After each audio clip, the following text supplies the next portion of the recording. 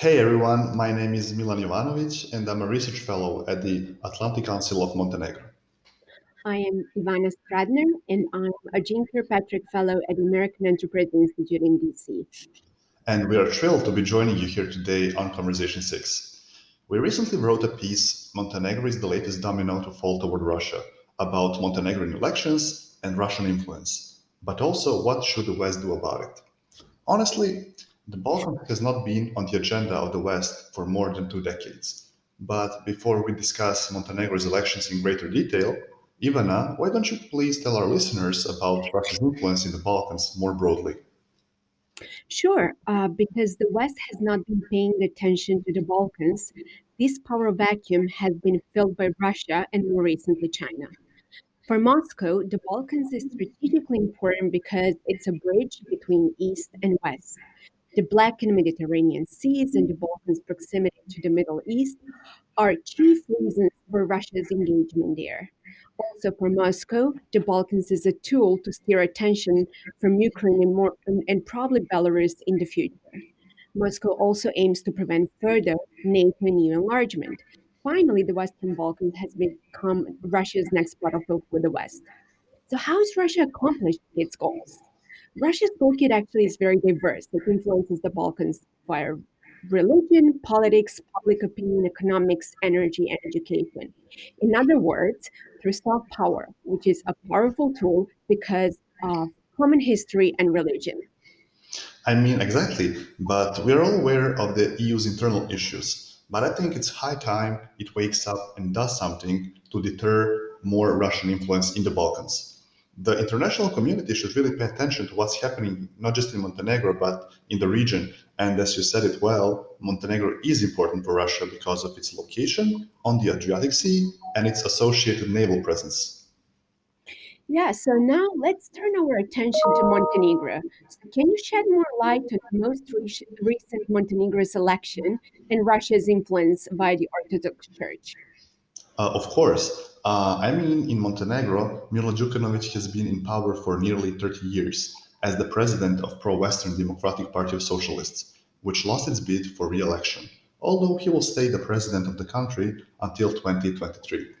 Taking their place is a pro-Russian, pro-Serbian-led alliance, which has given Moscow an ally not just within NATO, but also potentially within the EU once Montenegro joins.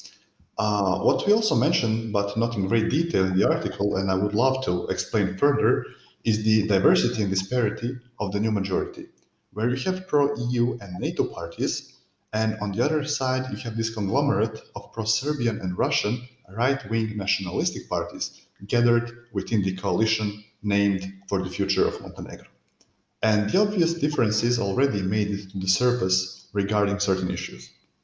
Speaking of the religion and the church, the Moscow leaning Serbian Orthodox Church is not only the largest religious institution in Montenegro, but also on the other side hopes to position itself as one of the state's most decisive political players.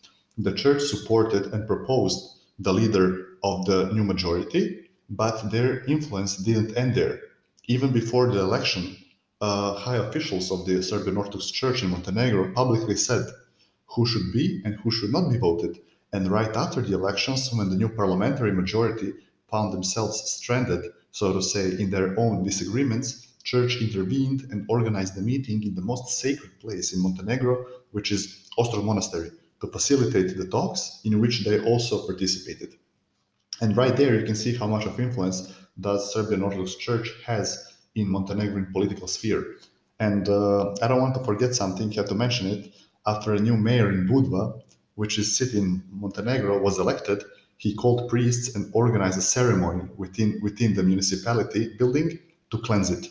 And speaking of the current affairs, I would love to mention that right now the biggest issue is who's going to run the security sector. Some voices from the West suggested that pro-Russian parties should not do it, so that's why the other side has the upper hand in this situation. And also, I would like to go back to you now, Ivana. Could you please tell our listeners why should the West care about Montenegro and not just Montenegro, but the region and the Russian influence there? Sure. Okay, so let me get this straight. Russia might provoke further conflict escalation in the Balkans, and I'm very much concerned about Bosnia. So we should pay more attention to Russia's activities there. The US should remain solidly committing, leading efforts to solve the Kosovo dispute and wrest control of that narrative from Russia. So the US engagement in the region and opening of the DFC office in Belgrade is a step in the right direction. In the region, the US-led alliance should also establish a cyber hub to counter Russian malign influence.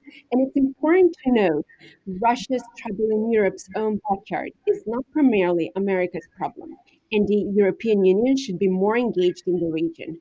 So, having said that, it's high time to confront Russia's cyber games before American and European interests are permanently damaged in the Balkans.